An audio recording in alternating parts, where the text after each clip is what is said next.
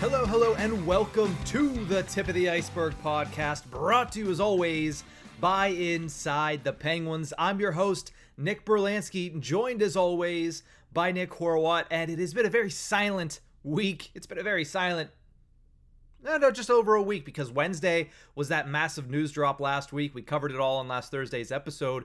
So in about a week, it's been radio silence from anything Pittsburgh Penguins. Not much coming out in the way of news. So you know what we're going to do? We're going to do our patented 3M segment where we look at must sign, maybe sign, and move on for all of the restricted and unrestricted free agents for the Pittsburgh Penguins.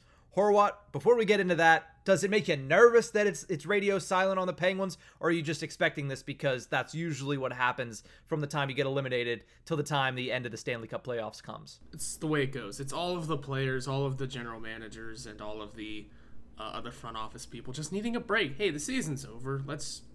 Before everything picks back up in free agency, before more trade talks need to happen, let's just take our vacations now. Yeah. It is the one bonus of being on a team that loses early. You get a little bit extra time to kind of have to yourself, just relax, vacation, maybe spend some of that bazillion dollars that you just made to go to a beach somewhere, go to Europe somewhere, go home, visit your family, because these guys travel. Like, it's just a relaxing time. We got the Rust signing in.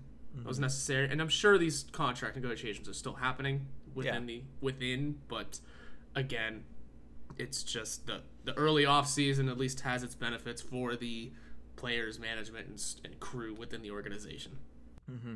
And it is an evaluation period above all. I mean, I'm sure the Ron Hextall, Brian Burke, those guys, they're not taking a vacation right now. It is an evaluation period where they're talking with their scouts, where they're talking with probably the ownership group, trying to figure out a plan of action for the upcoming offseason for the players and for journalists and for fans. This is kind of a break period. You just sit back, watch the rest of the hockey, and not expect much to happen. The Rust deal was nice. It was nice to get that out of the way and have a little discussion about that for the first week and a half of the offseason.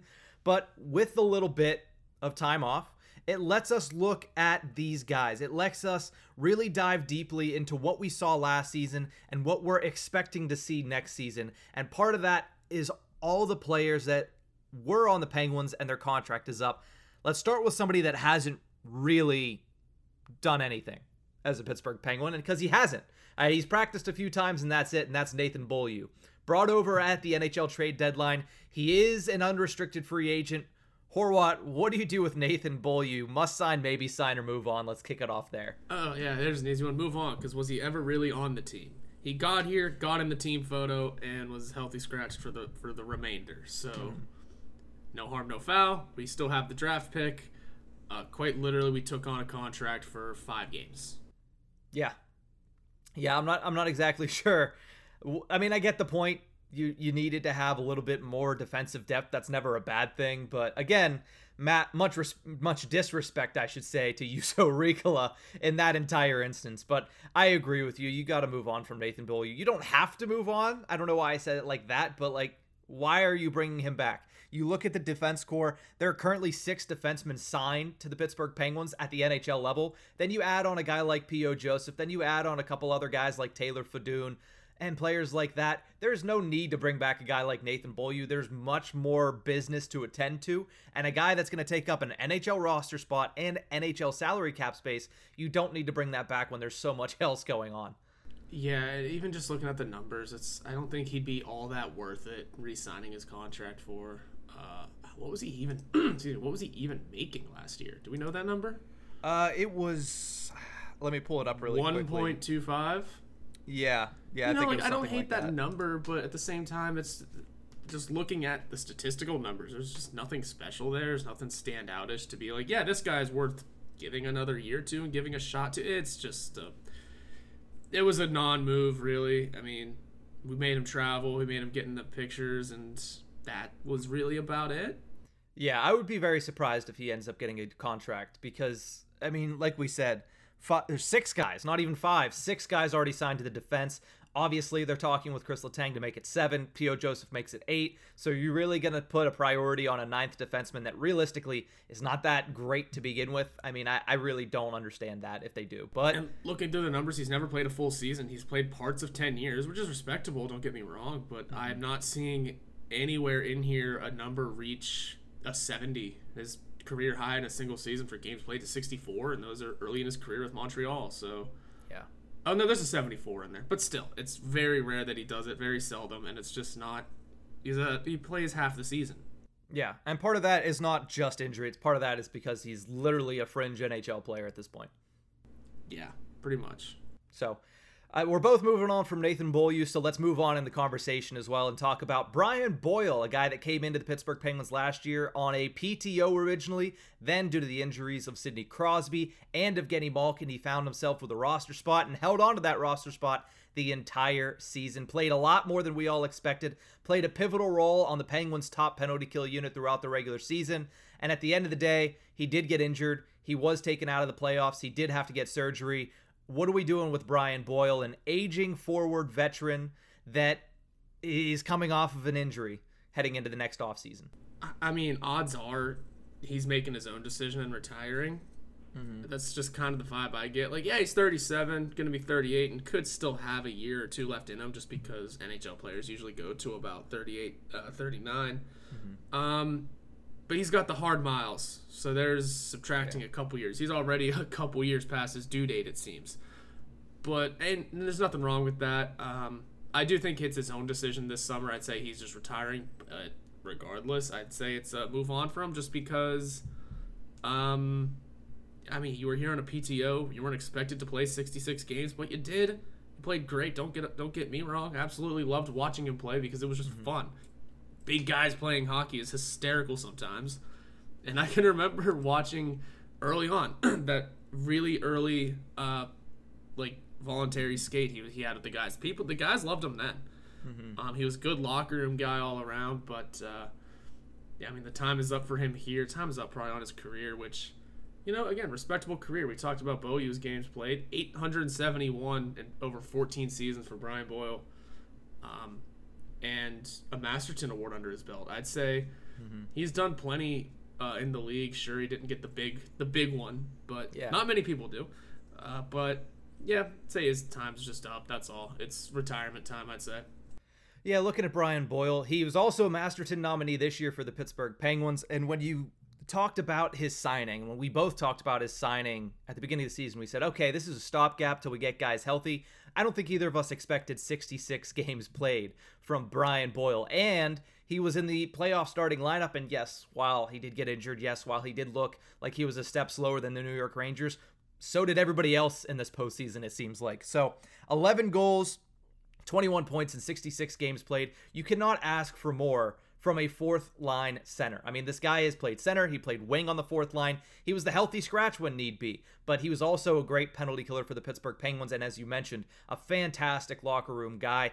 If they could keep him around the organization, I don't know what his plans are after career, but if they keep him around the organization, say like a Jason Spezza, assistant to the regional manager position that he just got after leaving the Toronto Maple Leafs as a player, I wouldn't hate it at all. But I do think they move on from Brian Boyle because I do think heading into the last couple of years of Crosby's career, what we presume to be the last couple of years with 3 years left on his contract, I think the move is not to continue to re-sign older guys. It's to bring up the younger guys or to sign younger guys and try to get a little bit more of that foot speed, because as you look at the Final Four that the NHL has right now, I know things are flowing.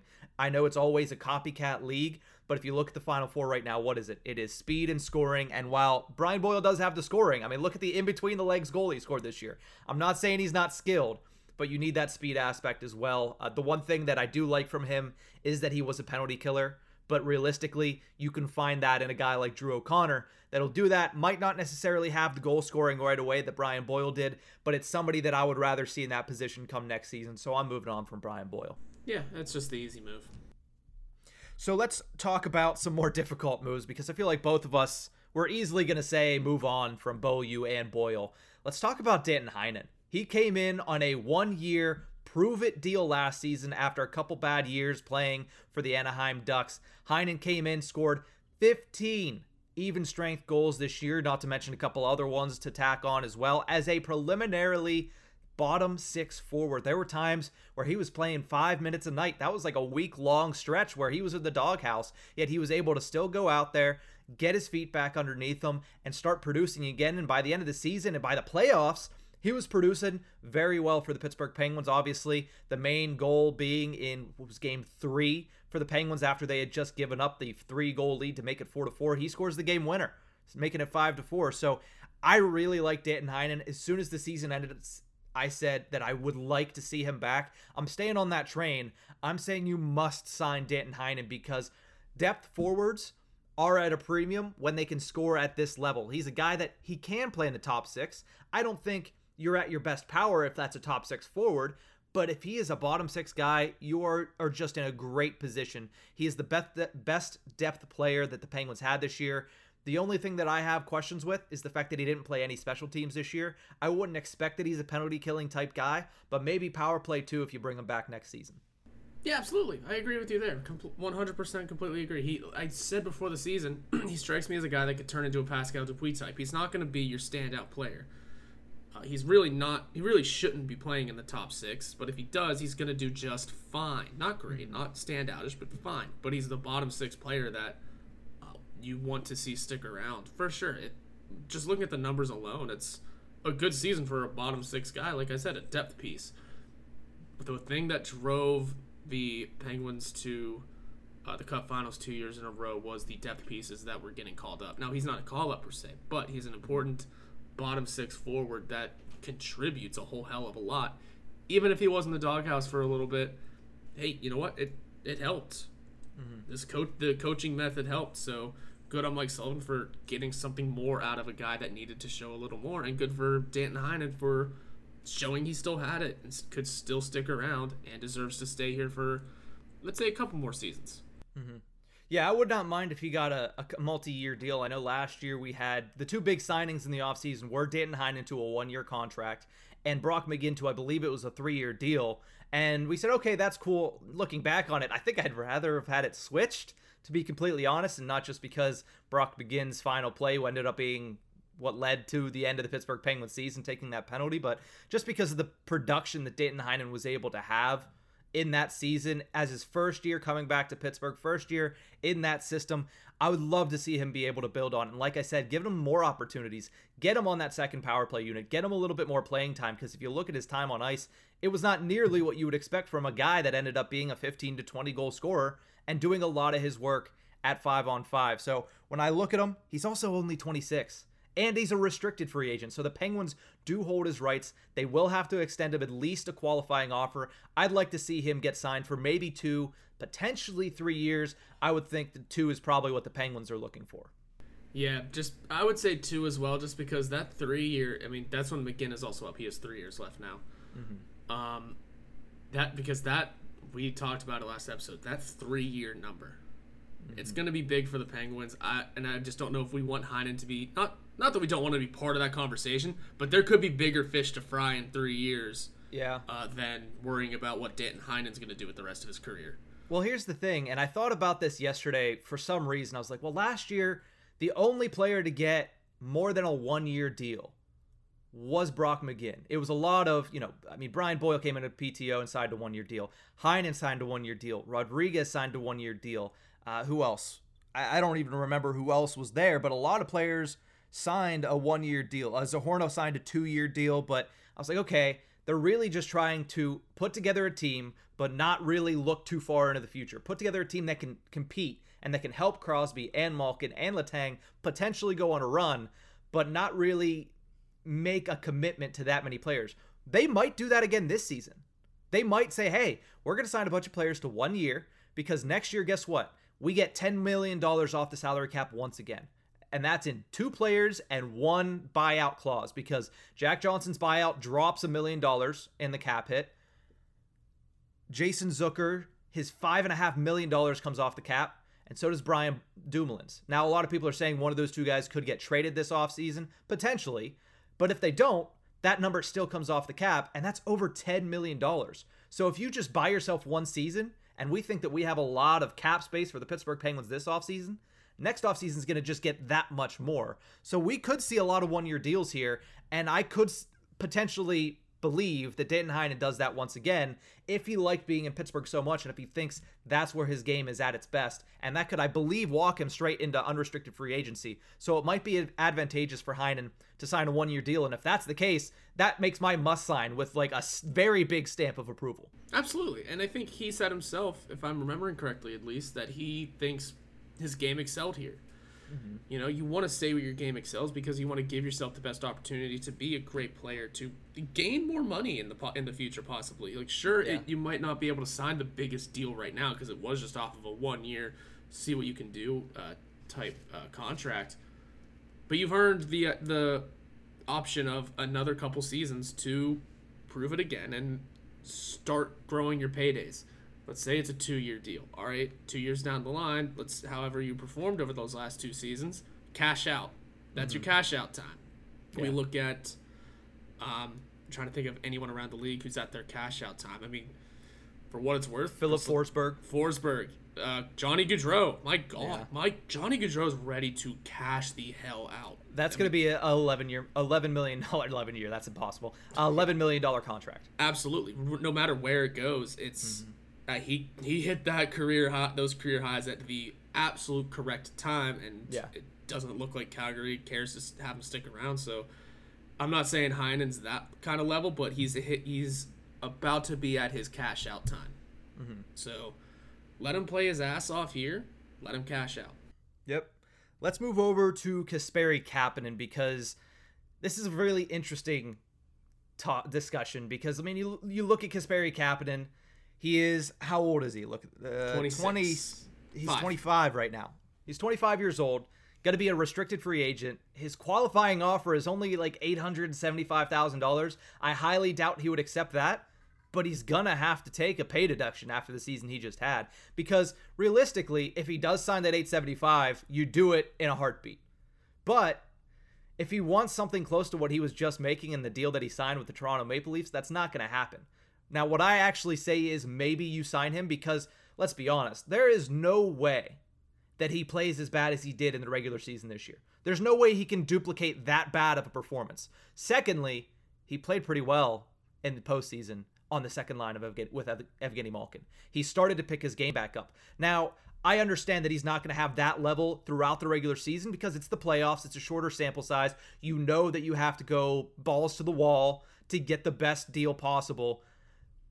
But I don't think he's going to be as bad as he was last year, so maybe you sign him. In my opinion, it is $2 million or under. If that number goes over that, you let him walk. Absolutely. Absolutely. I liked the idea of the idea of offering him the bare minimum and just seeing what he does with that. Because at this point, that's about, after the season he had, that's about all that he's worth. Now, again, we know he's better than that. We've seen him be better than that in a Penguins uniform. We've seen him be better than that in a Toronto Maple Leafs uniform. We know he's not that bad of a player. Mm-hmm. It's just maybe this season was just a letdown because he had such the extreme expectations of taking the team over while we had injured players. Mm-hmm. We saw what he did last year in 40 games, which is 30 points, 11 goals, and 19 assists. Solid. And he played through an injury as well. So I think we saw his last season and went, okay, he can now duplicate that, be better in a contract year with guys injured. It's his turn to take the team over, break out, be that player, and then it didn't happen. Yeah. So maybe the expectations were really high, and that's what made this season feel like a total letdown. But still, I mean, for what it's worth, you look at 32 points on paper and you say it's not terrible. But you have to remember the role he's given. Yeah, and here's the thing about it. Whenever the Penguins acquired him from the Toronto Maple Leafs, he was essentially a third liner at that point. He had played his way off of the top two lines, away from Matthews, away from Tavares, and he was a third liner. And a lot of Maple Leafs fans are like, you just gave us a first-round pick for a third-line guy, and all of our excuses was, but he has potential to be He has potential to be a second-line guy, potentially even a first-line guy with Crosby, with Malkin. These are guys that have had line mates play better because simply they're playing on that line. And last year, it happened. I mean, 30 points in 40 games was great. That's what we wanted to see from Kasperi Kapanen. But this year, in twice as many games, in 79 games as compared to 40 from last season, he scored only 2 more points and had the same amount of goals. That is a ridiculous regression and it's along the lines of his last 2 years in Toronto. He had 44 points in 78 4 years ago, and then he regressed to 36 points in 69 games. Guess what? He's right along the same lines, but even worse with 32 in 79. Like I said, he cannot be worse than that. And if you bring him back on a contract that goes along with him being a third liner, then then you're in a good spot. But if you bring him back and pay him as a top 6 forward, and he doesn't do that, that's when it starts to look bad. So if he's willing to do $2 million or under, I'll even say potentially 2.5. If you sign Kasperi Kapanen for 2 years, 2.5. I wouldn't take a big swing on him. Maybe even a 1-year show me deal like Heinen had last year. I say maybe sign him if it's for the right price and for the right time. I don't think Kasperi Kapanen's really in any position to make any demands at this point. I don't think he's in a great position to negotiate a higher contract at this point. I think if you get him as a third liner for $2 million, you sign him. Otherwise, qualify him. Say if you don't sign that, you're going to be a free agent. That's fine. I agree with you there. So it lands in the maybe category just because it could go either way. Yeah. And that's just how it is. He sucked this year. There's no ifs, ands, or buts about it. He had to be better. The expectations may have been high, yeah, but you didn't even meet some of them. So the money should not be where it was, which was 3.25. It can't be that high again. That's all it is. Yeah. If you get it for much lower than that, absolutely, sure. See what he can do. Also, just make sure there's no damn clauses on it, and send him off if you need to. Yeah, no, you cannot give him a modified or a full no trade clause. That would be blasphemy at this point. That would be, yes. Those are only reserved for the high quality guys. And Jeff Carter. So let's talk a little bit about Evan Rodrigues. Let's move on to him, and move on is exactly what I'm doing with Evan Rodrigues. Listen, he had a career season, and no youth player that comes up, because I've always talked since the season ended that, yes, youth next season. I've been crying Valtteri Puustinen. I've been crying Sam Poulin. I've been crying Kasper Bjorkqvist, Drew O'Connor. Those are the guys I want to see over an Evan Rodrigues. I do know, I'm not stupid enough to think that a youth player is going to come up next year and replicate the season that Evan Rodrigues just had. They're not. They're not going to score 18 goals probably. They're not going to become an integral part of the first power play unit. That's not going to happen. But will Evan Rodrigues duplicate the season Evan Rodrigues just had? I would doubt it. And when you have decisions to make, when you have people you need to just not bring back because you have to make decisions like that, Evan Rodrigues is lower on the list to me than Danton Heinen. He's even lower on the list to me than Kasperi Kapanen, because I think they're going to come in at the same number, and I'd rather have Kapanen in the bottom 6 than Evan Rodrigues at this point. So as much as I like Rodrigues, as much as I don't think you're going to get one of those youth pieces to come in and have the season that he just had, I don't think he's going to have the same season either. So I say move on from Erod. I do too. It's just that back half left such a sour taste in everyone's mouth. Yeah. Sure, he picked up the game a little bit in the playoffs, but man, it hurts. Maybe if, let's say we get out of the first round somehow, if we had a starting goalie, we're out of the first round. Yeah. Let's say we get out of the first round. Let's say we make it to the third round even, and Rodrigues is a decent, not an integral piece, but a decent part of it, scoring goals here and there, getting assists here and there, making plays. We look at it a little differently. Mm-hmm. But maybe because that sample size was so small and that back half was just so horrid, that's it. I mean, I'm still in a middle ground state, but I am leaning toward letting him go just because we need something new. Evan Rodrigues wasn't supposed to make this opening night roster in my eyes until injuries came in. People were going to miss, and all of a sudden he did that. So he became an integral piece of the organization for the season, but then it fell off. Everything ended for him, and he turned back into a pumpkin where he shouldn't have been in the lineup. So were the playoffs going to look decent for him? Maybe they were going to improve. I mean, 5 points in 7 games is nothing to scoff at. Let's be real. But the fact that it was only 7 games and we couldn't make it past, and his goals were timely. They were good opportunities. It just hurts that it had to end that way. And again, like I said, those previous 40 games are not helping. So I'm partial to moving on as well. Yeah, and you said 5 points in 7 games. 3 of them came in that Game 3 victory. Yeah. It happens, though. But also, I think a lot of other players step their games up in the playoffs. I mean, look at Jeff Carter's stat line in the postseason. It was very good. A lot of the Pittsburgh Penguins stepped their game up. And again, if they would have had a goalie, if that's all we can say at this point. Let's talk about Rickard Rakell. I have him as a maybe sign. I put out an article on Inside the Penguins a couple weeks back that said, should he just be a rental?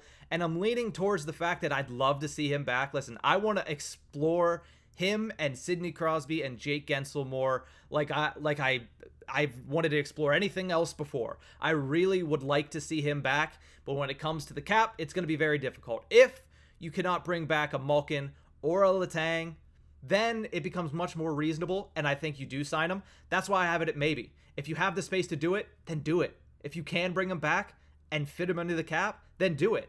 But I just don't know if that's going to happen. So I have a maybe sign for him. I think he's going to have to take a discount to come back to the city of Pittsburgh. I don't know if he's willing to do that. He said he would like to come back and play for the Penguins, but would he like it to the point where he takes that discount? I don't know. So I don't see this getting done, honestly, because I do think at the end of the day that the Penguins are very focused on Letang and Malkin, and somebody that's going to lose out on money and lose out on a contract with the Penguins because of that is going to be Rickard Rakell. So I say maybe you sign him if you can, but I don't honestly see it getting done, unfortunately.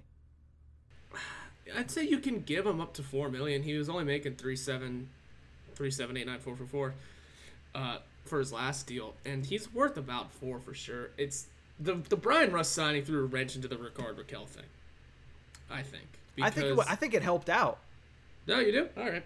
Because I was thinking, if you lose Rust, well, you got Rakell right there just to give some of that money to and go from there. Now you have Rust with still a team-friendly deal. Mm-hmm. And you know Rickard Rakell is going to make probably less than that, I would assume. Yes. Is that where you're going with it helps? That's why I think it helps, because if his desire to return to Pittsburgh is as great as he said it was, which again, you never know, but if it is, say Brian Rust ends up taking $6 million, then a discount for Rickard Rakell is, hey, I'll take $5 million, which is, again, similar to Rust. It is a pay increase, but it's not as much as I could have made on the open market. But now that Rust is saying, I'll take 5.125, then Rakell's going to be like, okay, if I want to stay and take a discount, that number is lower, which does help the Penguins, in my opinion. But at the end of the day, it would have been much easier to sign Rakell if you didn't sign Rust, but I also think Rust was a higher priority. Yeah, Rust was a higher priority. I think I was just fully ready to move on from Rust, though, just for the sake of money and stuff. I think also, whenever I say the Rust signing got in the way of re-signing Rakell, that's just personnel-wise. Mm-hmm. Now all of a sudden you have one less roster spot available, and Rust took it, where Rickard Rakell could have slipped right in there. You're saying that it helped in a money situation, which yeah, I totally agree with. It's just a matter of what do they want to do personnel-wise at that point. Mm-hmm. So I'd say you can get them at 4. But again, $23 million in space, right? Is that the number we said? It's 23.2 right now. Okay, so you got $23 million in space. You have big guys to worry about, and you have other roster spots to fill out. Quickly, $4 million might look like a big chunk of change. So I want to see him back. I really do. I think you have to re-sign him just for the sake of watching what Crosby, and Gensel can do. But Rust becomes that stopgap and takes that exact roster spot. So it gets hairy. I still think you got to re-sign him, though. I'm fully on board with that Rickard Rakell train. Mm-hmm. And, boy, you better hope he just doesn't ask for a ton of money because, listen, championships and playoff games are not guaranteed in hockey, but money is. So there's that. Yeah, and here's the thing with the Rickard Rakell deal. If you sign him, you're probably saying goodbye to both Heinen and Kapanen, and some people might be fully okay with that, and I get that. And to an extent, I look at that and I say, okay, but at another extent, it's a matter of, can you bring these other guys back at the same time? If it's an either or, it's a tough decision. I'm glad I'm not making it. I would probably still rather side with the Rickard Rakell train and be like, okay, fill out the bottom 6 with the youth, with the Pustinins, with the O'Connors, because and maybe a bargain been found somewhere. Maybe, but a guy like Rickard Rakell, if he can't come in under a certain number, then he's not going to come in, and at that point, you probably see Heinen and or Kapanen back in the lineup instead. So I say maybe you sign him if the money is right. I'm still all aboard the train. So okay, you're on the must sign. Yeah, I think so. Okay, well let's talk about the big guys because we're going to talk about them extensively throughout the entire offseason. Let's start with Chris Letang. I said move on from both him and Malkin. The last time we did this, I can't remember. I know I said move on from Chris Letang because I got roasted for it on the internet. But I am going to say maybe sign, not because of everybody yelling at me, because I don't really care about that. I'm saying maybe you sign him because you are not going to replace him anytime soon. His talent, his ability, what he's done for this team, you're not going to replace him anytime soon. That just isn't going to happen one for one. I believe this team could ice a defense without him, but it would take multiple moves. They could ice a good defense, I should say. Not just a defense, but a good defense without him. But it's going to take more than just, all right, next man up. You're going to need to do something there. But I also think that right side is very weak. The right side of the Penguins defense without Chris Letang reads John Marino, Chad Ruhwedel, and then Mark Friedman on his natural side. Mark Friedman's been playing on his off wing since he came to Pittsburgh, playing on the left side. And playing playing fine. But it would be Marino, Ruhwedel, Freeman. Compared to the left side, which is still Dumoulin, Pettersson, Matheson, Joseph. That's a very weak right side because both Ruhwedel and Freeman are at their best when they are in the bottom pairing. They're not top four guys, and John Marino is not the type of guy to play top pairing minutes. So that's the issue, is that you're going to need another top four guy if Letang goes out. And at this point, maybe you just sign Letang, especially if he's willing to work with you on a deal. I'm saying maybe you sign him. I wouldn't sign him for a ridiculous $9 million, $10 million. I wouldn't even sign him for $8.5 million. But if you can sign Chris Letang for around what he was making or less, you probably should do it. The big word there is less, because it doesn't seem like that's going to happen. He seems pretty hard set on something starting with 7, which... And the other thing, too, is he wants potentially 5 years, which is a very big commitment for a guy that is, how old? 35, and has had an extensive health history that we don't need to rehash right now. Listen, I love Chris Letang. I do, and it's been a windy road for me to get to the point where I could say that, because there was a time where I was as anti-Chris Letang as somebody on Twitter. But, he's turned it around. He's had his best years the last couple of seasons, and he's been healthy, and that's been the big thing. I mean, knock on wood that he stays that way, but if you can sign him for a good deal, you have to bring him back, because without him, this defense, although I could see a possibility where they're okay, it's just... you're going to have to do a lot of work to get them there. The Chris Letang discussion is so hard because he is impossible to replace. I think if you lose Chris Letang, if he's gone, you got to rebuild the entire defense. All of them. From the ground up. Maybe Freeman and Ruhwedel stick around. Sure. John Marino, I think, may just have to become the top guy. I mean, one day it was going to be his anyway. That day may just be bumped up a year or two. Sucks to say, but hey, things happen.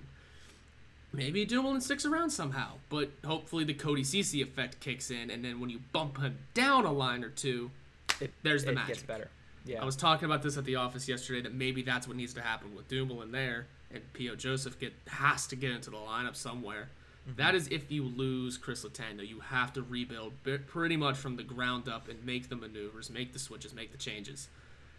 If you get him back, though, suddenly it's other things need to be answered now. There's questions regardless with this Chris Letang situation of staying or going. There's going to be hard questions to answer. And most of them revolve around Brian Dumoulin and who has to leave. So I would say I think also in my head, when it comes to those to the big three, Chris Letang is the easiest to lose. It makes the most sense to lose, I should say. Yeah. Taking just on paper, looking at Crosby, Malkin, Letang, of those three, you say, Letang makes the most sense to go play somewhere else. Mm-hmm. Because we also are Pittsburgh Penguin fans, and we're ingrained in watching our 2 top All-Star Hall of Fame forwards since for their entire careers. Oh, and I'm talking Lemieux, Yager years. Yeah. We're always watching our 2 forwards, whereas our defense has been good. We've had Hall of Fame defenders. They're always kind of in and out, though. Yep. And that trend can kind of continue. Paul Coffey, Larry Murphy. You want to take it back? Sergei Gonchar was in and out. Yeah, Gonchar. the defenders don't necessarily stick around. We don't have Chris Letang is the all-time defender here, so Yeah. it's a little easier to see him go. He's already done his work, and it's just hard. I think I'm interested in seeing a brand new defense, though.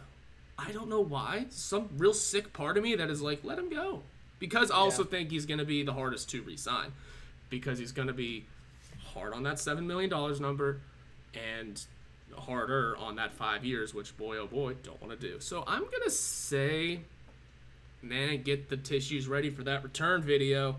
And it's game over for Letang in Pittsburgh. It might just be time to accept it. Let's finish this off by talking about Evgeny Malkin, because that is clearly the name. I mean, obviously, everybody's talking about, hey, you got Letang and Malkin, but as you just mentioned, Evgeny Malkin's name is a little bit higher on that list when it comes to at least people that have watched this team for 17 years or however long. I have Evgeny Malkin upgraded from a maybe sign to a must sign. I think you have to bring him back for multiple reasons. For one, because you don't have anybody in the lineup that's going to play second line center. I mean, Jeff Carter, I'm thinking of dropping him to fourth line. Teddy Bluger cannot get there. And who are you going to pay in the open market as a second line center to come in? Vinny Trocheck? Yeah, I like Vinny Trocheck. I do. But is Vinny Trocheck a point per game player? Evgeny Malkin was a point per game player coming off of a massive knee surgery. I understand he's older. I understand that he has taken a step back when it comes to speed, when it comes to explosiveness. But this is a guy that has played without consistent wingers. Let's not lie about that fact. He hasn't had really consistent wingers. Jason Zucker has not been healthy long enough to get 6 straight games in a row unless he's having to sit on a different stool because he can't physically sit on the player's bench. Rickard Rakell was there for a second and gone. Kasperi Kapanen, we already talked about the season he had. Get him some consistent wingers that are top 6 wingers. He's already willing to take a pay cut. He was over a point a game with a knee surgery rehab going into next season. If he gets a full off season without injury rehab, surgery rehab, and he gets some pretty good wingers, he's going to be over a point a game next year, and you're not going to get that with all the emotional stuff added to it that you're going to get with Evgeny Malkin. So I say you must sign Evgeny Malkin. I agree. It's the Lemieux thing still always sticks in my head. Lemieux said he watched Jágr go, and he's not going to let that happen again. Sure, he may not have the same say in this organization as he did before, but you would hope that when Mario Lemieux talks the Penguins, someone around listens. You would hope. And I'm with you on the must re-sign just because you're not going to get this forever. Why not end it out the correct way? Even if the team is bad, you know what? That might suck. That might be terrible. Sidney Crosby's not going to let this team be bad, and we know he's here. Yeah. Evgeny Malkin's might let this team be bad because he might not be great, but at least there's stories to tell. Yeah. Again, he's willing to take the pay cut. $5 million is a bit of a pay cut, and he might be able to work around that number. You never know, because whenever I heard that $5 million rumor, I thought for Malkin that kind of makes sense. He seems willing enough. It still might be a little insulting because we just don't know what he's asking for. We know what Letang wants. Malkin, we might be able to work with. And also, even if we do lose Malkin, I feel like we have options. I like the Trocheck idea. Nazem Kadri could step right in there. But Nazem Kadri is going to cost just as much as Evgeny Malkin's going to cost. Exactly. I'd say. I don't know. And can he replicate what he did this year? Probably not. I don't know, but I just like the idea. Even if we do re-sign Malkin, if we're able to get Kadri, hey, you know what? That seems like a little bit of a pipe dream. Yeah, that's all of the cap space. As there literally goes everyone else we just talked about. Yeah, and my big pipe dream, and I know it's not gonna happen. My big one, I wrote about it, is if we lose both Malkin and Letang, swing for the fences, guys. Johnny Gaudreau. I had a different swing for the fences, but you can find on InsideThePenguins.com. Yeah, no, absolutely. If we do lose both of them, though, this team should absolutely swing for the fences. Make something fun out of this. Yeah. Yeah, I don't know what they would be reserving time for at that point. Like if you're serious about continuing to contend, you would go after somebody else. But I do think the best move is still to bring back Evgeny Malkin. So yeah, absolutely, I agree with you. So let's quickly go through our shout-outs and call-outs this week because we are obviously going to talk. We talked a little bit long on that discussion, but that's because it's 8 guys, and we'll see how many of them actually come back. But our shout-outs and call-outs, I'm going to lead it off. I'm shouting out Leon Draisaitl because everybody and their mother is talking about Connor McDavid, as they should. 29 points in the playoffs so far. He has tied for first place in the lead, which is ridiculous. But he's tied with Leon Draisaitl. And if you look at what Draisaitl is doing on a bad ankle, he has a sprained ankle and he's playing. He looks like he is lugging around his body so slowly, and he's in a lot of pain. Now he's looking a lot better as time has gone on because it is slowly healing. But he had 17 points in the second round. 2 goals, 15 assists in 5 games. Like I said, tied for first in the NHL playoffs in points with 29, and he's tied with McDavid. The Oilers currently trail the Colorado Avalanche 1-0. Game 2 is later tonight. But this guy, what he's doing injured, is so impressive. I know McDavid, what he's doing is also very impressive, but let's give a little bit more respect to Leon Draisaitl, please. So gross watching those two. Even if they lose, can we just say, even if they lose, should the NHL make an exception on the Conn Smythe conversation?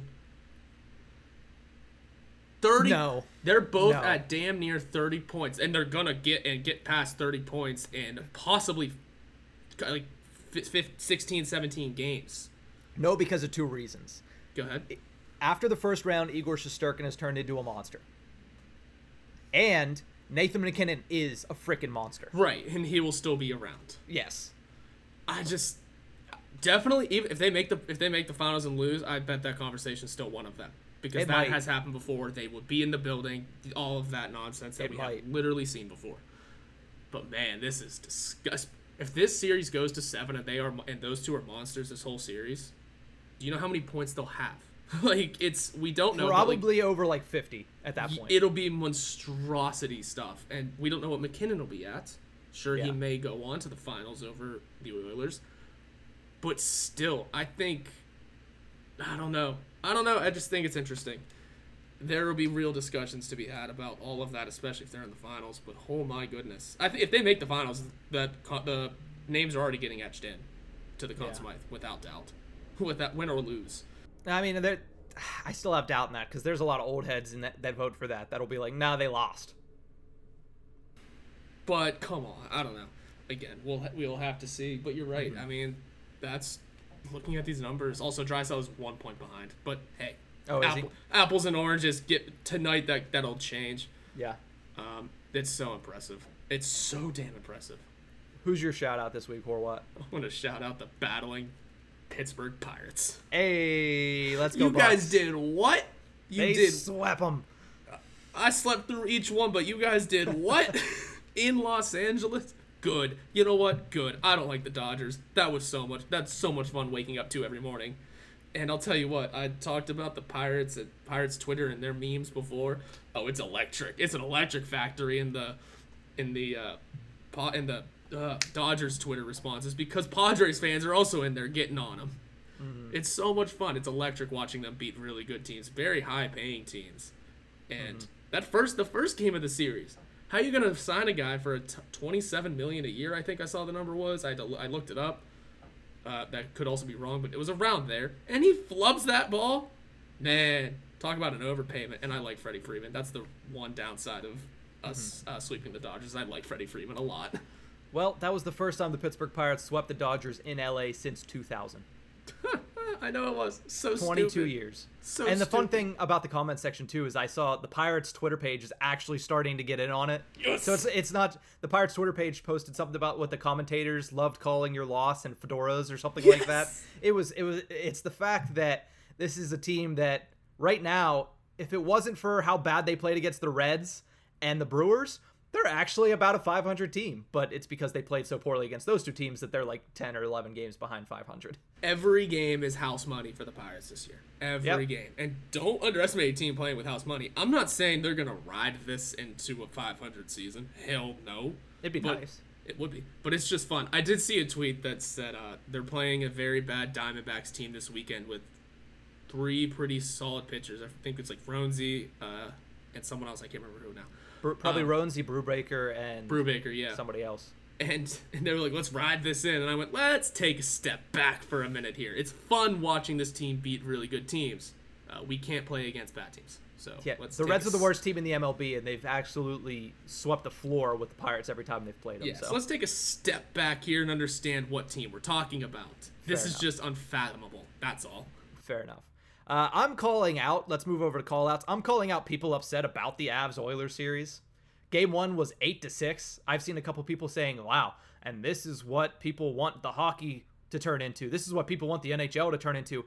Okay, it has a high-scoring nature, and I'm sure you would much rather see last 2 years when the Stars, Habs, and Isles made it up to this point.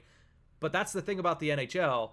Different teams play a different style, and it just so happens that this year, all 4 teams are high-paced, high-scoring, and 2 of them have really not great defense. Not to say that the Avs have horrible defense, because the Avs actually have some really solid defenders, but Edmonton does not. And Edmonton's goaltender in Game 1, Mike Smith, is never good in Game 1, so who knows how this is going to go.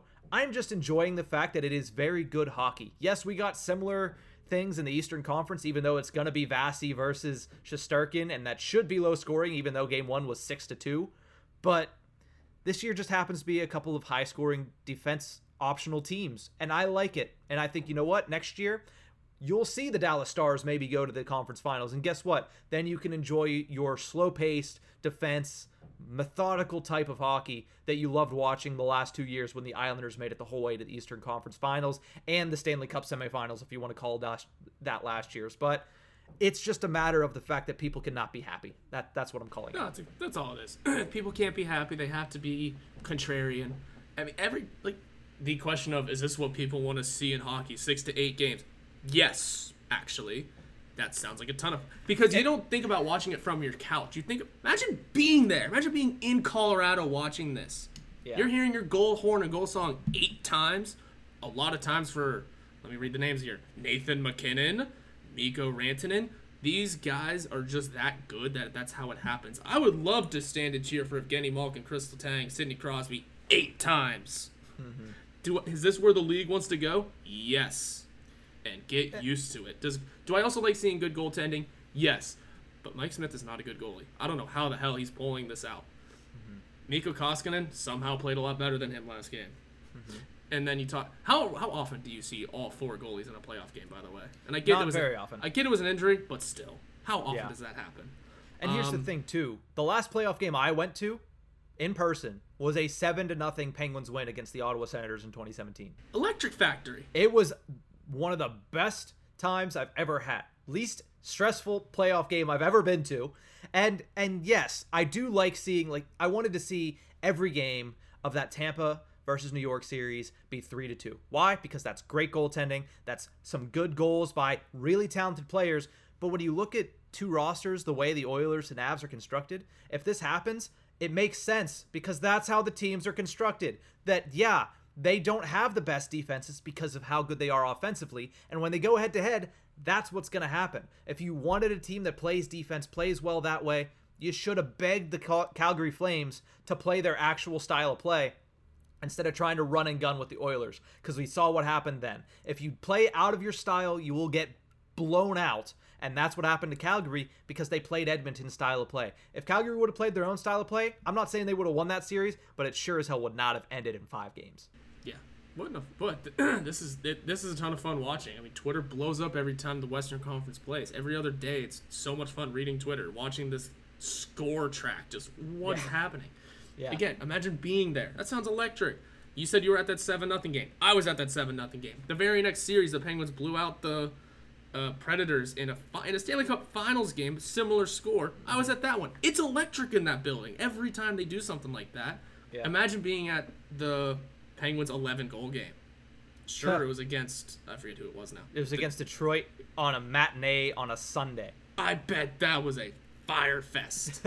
Are you kidding me? Who cares? Yeah. That's fun because those are the games you talk about. What did I just do? I just brought it up. I just brought up a random Sunday afternoon game against the Red Wings. Why? Because we won 11-0 or something like that. Whatever.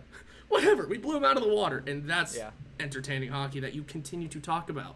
We don't talk about the November 13th Thursday at 7 o'clock against the, I don't know, the Kings were on their East Coast trip. I don't know. The Friday night 1-0 victory against the Islanders in November? You don't remember that specifically? I couldn't tell you who scored the one goal. Yeah, exactly. But hey, big shout out to the shutout of whoever that was, right? It's Tristan Jarry. Yeah, exactly. It was November. It was certainly Tristan Jarry. Yeah. But that's how it goes. Sure, maybe it's a little excessive, but who cares? Who cares? So who are you calling out to close out this show? Whoever the hell decided to remake Winnie the Pooh into a horror movie. Just God, quick. yeah. I didn't watch Winnie the Pooh growing up, but I know that's not what you do, fam. You can do adult versions of things and grown-up versions of things for stuff like that. I think it could be interesting. That wasn't the way, though, and it did spark a great conversation in the office of, so what movies do you want to, like child movies, books, TV shows, do you want to see recreated into horror movies? My first thought was Blue's Clues. I don't know why, but that's just a good answer. Turns into a murder mystery. Kind of exactly. I think it'd be interesting. Other than that, though, it's also the images were horrifying. Yeah, no, that was just heart attack inducing kind of stuff there. And I understand that a lot of the Disney movies originally were the Grimm's fairy tales, which were not happily ever after endings. I get that, but they went to a different level with that Winnie the Pooh thing. I saw a couple of clips of the trailer, and I was like, that's enough for me. Like, I didn't watch Winnie the Pooh either, but I know I'm not supposed to be cowering in a corner after seeing anything Winnie the Pooh. That looked very petrifying, but nonetheless, I mean... People will watch it, though, and good on them. People will watch it. People will watch it. Yeah. I mean, I've personally been watching Stranger Things, and they've gone real horror movie, old school horror movie direction with it. Chef's kiss. Perfect. I love season 4, and I have to wait till July to see the second half of it, and I'm sad.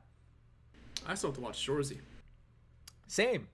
Yeah, we'll have to do that, and then we'll come back maybe on Monday, and we'll talk about Shoresy in case something actually happens with the Pittsburgh Penguins. But that's going to do it for this episode of The Tip of the Iceberg. Thank you so much for tuning in. We will see you guys next week. Have a great weekend, Pens fans. You can follow the hosts on Twitter at NickHorwat41 and at Nick_Berlansky. You could also follow the show's Twitter handle at Iceberg Podcast. Listen to us anywhere you get your podcasts from, or watch us on YouTube at Inside the Penguins. This show is brought to you by SI Fan Nation and InsideThePenguins.com.